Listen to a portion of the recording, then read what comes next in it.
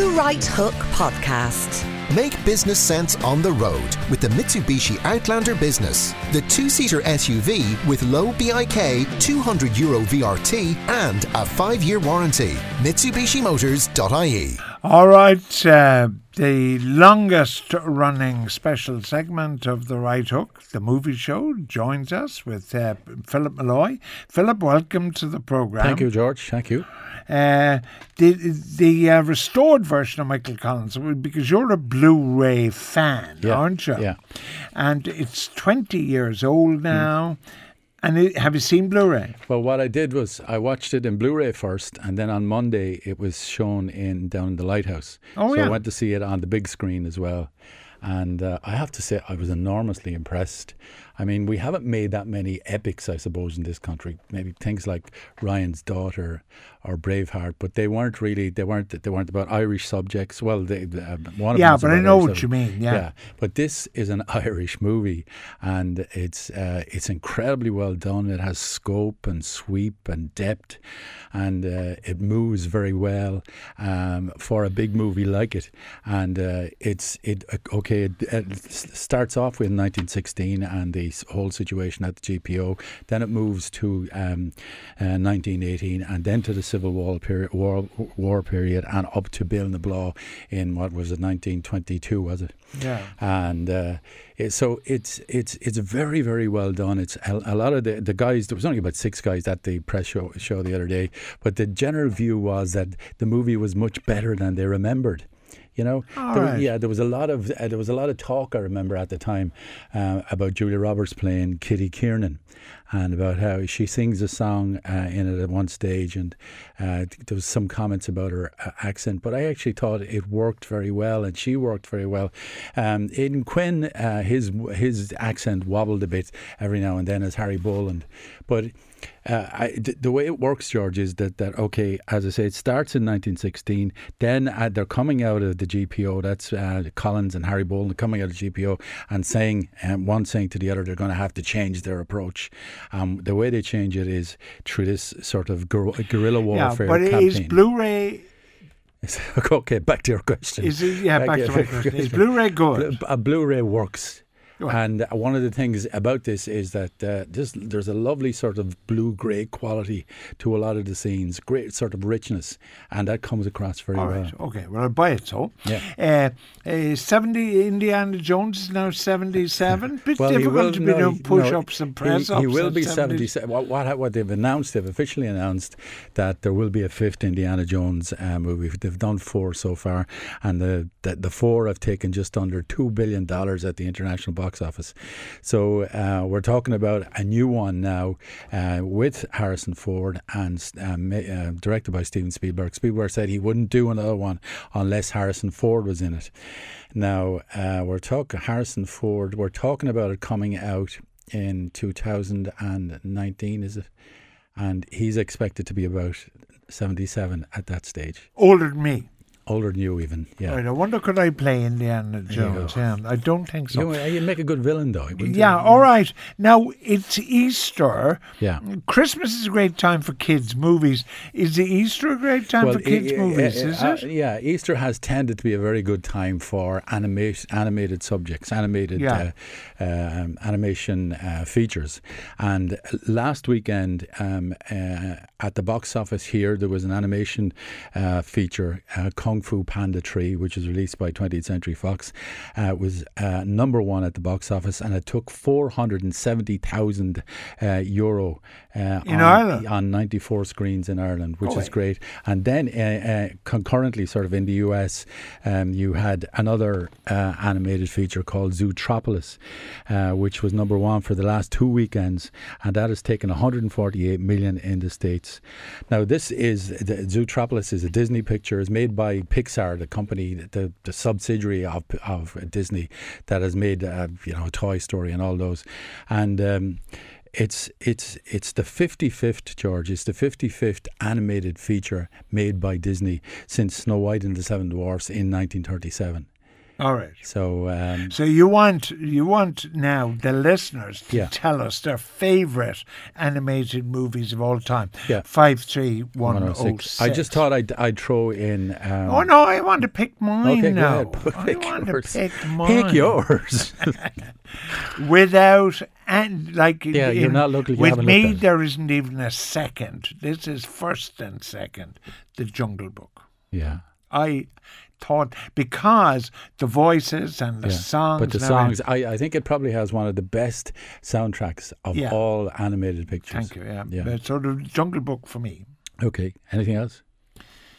As an animated movie, amazingly for somebody who was very old when I watched it, I thought your man the cowboy, what's his name? All the toys, Toy Story. Yeah. I thought Toy Story was fabulous. Well, no, I did as well. I saw it as well. with my grandchildren, No, yeah. and I just thought it was unbelievable. And not only Toy Story, but two, and a lot of people thought 2 was better than 1. Really? Yeah, 1, 2, and 3, and they're making a 4th one at the moment. The interesting thing about Toy Story is that it has a kind of historic place in the development of animated pictures. In that, it dates from 1995, and it was the first fully computer generated feature film. There was a period when, over the last 10 years, I would think. Do you remember there was going to be a huge growth in animation industry in Ireland? No, it is. It is Did happening. that It's happen? happening. Yeah. Oh, it's happening big time. There's a film called Norm of the North, George. I think it's out next weekend after next, and it was made by a West of Ireland company called Telegirl.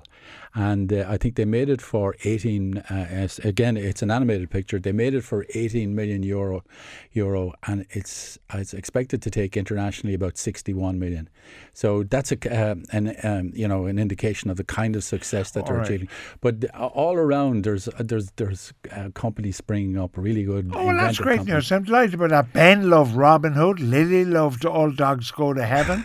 Jessica liked An American Tale. Up, Shane and Cork. The Incredibles. Yeah. Watership Down. Yeah, I saw Watership Down. Yeah. Wayne and Wexford. I saw that in the Green Cinema. Do you remember the I Green do. Up Cinema? on St. Stephen's Green. Yeah. I saw that with my. I think it was my eldest Yeah, daughter. a lot of people like Disney's Robin Hood, and Disney's Robin Hood actually has a good reputation. And The Lion King is I think is a very good. One of the things about The Lion King is it probably has one of the most ferocious villains in all of sort of animation history. Really? Yeah, and Zootopia is great. John Lynch says that's the movie that I've referred to there as Zootropolis. It was called Zootopia in the United States, and for some reason they've changed the name to Zootropolis here. So. All right. Yeah. Okay. Listen, I'm never quite certain about you and the music from the movies. Yeah. Like, it's Well, kind of I love this. 50-50. I just love this. So who's this? Well, okay. It's first of all, it's an instrumental version of "Do Not Forsake Me, Oh My Darling" from High Noon. Okay, now just listen to it.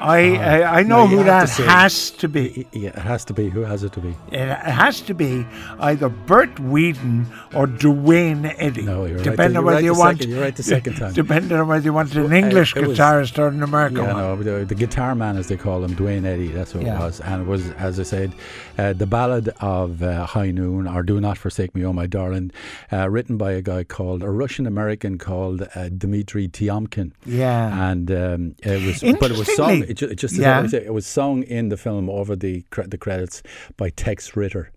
Even though everybody, including me, thinks it was Frankie Lane. Oh, there is, the Tex Ritter.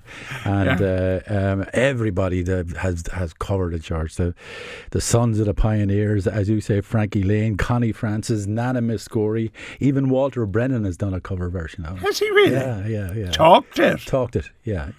He had several hits actually talking in the 60s and 70s. Walter Brennan? The 60s, yeah. Go away. Yeah. With his false teeth in or out? With his false teeth out, I imagine. All right. It was tremendous and a great movie. Grace Kelly and dates from 1952. Gary Cooper. Yeah, dates from 1952, directed by Fred Zinnerman, black and white. As you say, Gary Cooper. Who had an affair with every woman he filmed with. Apparently, yeah. Apparently, I read that after. The other thing was, I gave you a hard time about the Glenn Ford book. It got better. Well, because when I was talking, would you ever sit back and listen? Well, I told you that. I told you it got better. Listen, there's an absolute stack of animated pictures coming in there. Titles: When the Wind Blows. From Jason in Galway. Beauty and the Beast, Niamh in Kildare. Rango from Michael and Rango, Tom yeah. Shrek 1, that's Teresa. She likes Shrek 1. Can I ask you something? Yeah. Because Liam Mayo and Shauna Corkin talked about Up. Not something I know, but he says, Lee says the first 10 minutes of Up is as good as any section of any film ever made. Well, I actually think the whole film is pretty good. Is it? Yeah. Edward Asner, remember Edward Asner? He does one of the voices in it. Does he? Yeah. He plays a sort of grumpy old granddad in it. He's very, very good.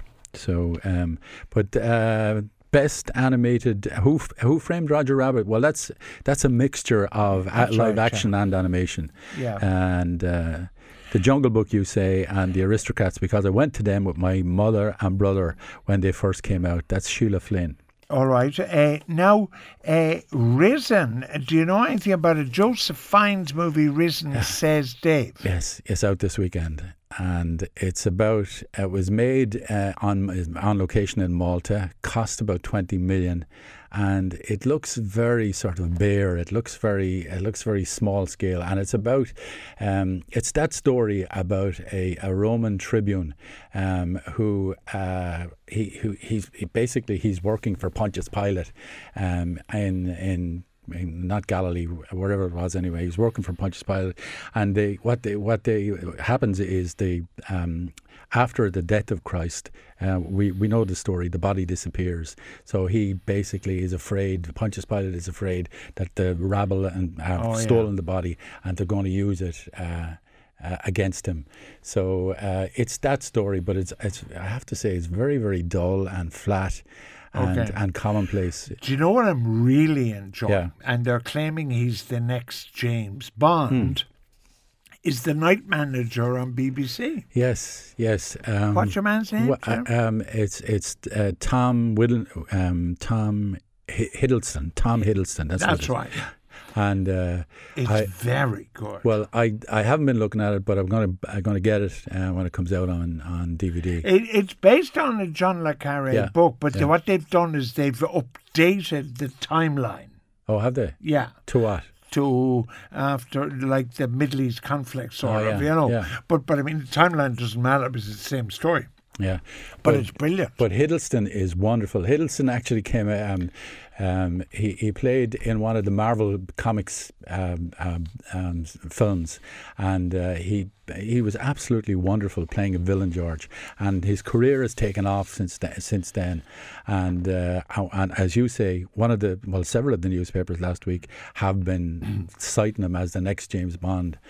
And I have to say, I think that, Daniel Craig apparently has one more Bond on his contract, but I don't know if he's going to be able to. I don't know if he's going to be up to it. And I would use Tom Hiddleston.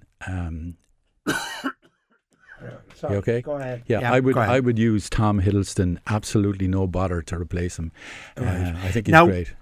From the massive shelf that you have in the new house you built to accommodate. your DVDs. Yeah, you have a DVD for us? Yeah, it's a film called The Outfit, and it's an excellent, I think, adaptation of a Richard Stark novel. This guy, Richard Stark, he also went under the name of Donald E. Westlake, and of course he actually provided the book as well that John Borman's Point Blank is based on, and it's about this resourceful ex-con who's played by Robert Duvall, who takes on the syndicate to avenge the murder, basically, of his brother. I remember this. Yeah. Yes, I do now. Gorgeous. Yeah. I bought it from the States, and so I have it at home, and I think it's a cool, sort of exciting crime picture on the Don Siegel sort of model. Cast? And that's the interesting thing about it. It kind of tips its hat to film noir continuously throughout. And the cast, George, listen to the cast. Okay, you have the main cast of Joe Don Baker, Robert Ryan and Karen Black along with Duvall. And then in the supporting cast, you have all these film noir regulars, Elisha Cook Jr., Timothy Carey, Jane Greer, Sherry North, your pal Sherry North, and Mary Windsor. They're all first Okay, class. trivia question. Sherry North and Joe Don Baker appeared in the same movie called? Oh, yeah. I know what you're talking about. The Walter Matthau one. Yeah. When he was a Yeah. crop duster. Yes, he was a crop duster. I forget the name of the movie. Yeah. All right. Listen, Ken Adam died? Oh, Ken Adam died, yeah. And Ken Adam, he was he was a production designer, and he was a very, very famous production designer indeed. He actually started off, I suppose, the Bond movies. He did the headquarters of Dr. No in Dr. No. He designed that. Oh, right. But he also he designed all kinds of stuff as well. He worked with Stanley Kubrick regularly, and there is a story about how when Ronald Reagan went into the White House first, he was the 40th president of the United States at this stage. He hadn't made a picture for 16 years, but he was in, he had been elected, and he was in, and he was being shown around. Now, this is the story. I don't know whether it's apocryphal or not, but he's supposed to have said, "Where is the war room?" And the war room was, of course, had been designed by Ken Adam. But anyway, that's the story. All right. Alan reminds us that Lee Van Cleef was one of the bad guys He in was. High Noon. Yeah, one of the things about High Noon is the sheriff is waiting for these three guys to arrive back in town, people he sent to prison, and one of them is Lee Van Cleef. Very quickly, the BBC cop show Line of Duty, is this good? Loved it. I loved the first two series of it, and it's about cops investigating cops, basically. Oh, and really? It's really well done, and it's back on BBC on the 24th of March, and I would recommend it. Well, on the basis of the first two series, I'd recommend it. Okay, listen, tell me, picture show? Picture show this week. Our guests will include Ferdia Walsh-Pilo, who's a charming young star of John Carney's Irish coming-of-age musical Sing Street, and the actor-turned-director Dexter Fletcher. He's made a film called Eddie the Eagle, based on the character of Eddie the Eagle. Yeah. All right, it's movies with Philip Molloy. He's here every week at this time.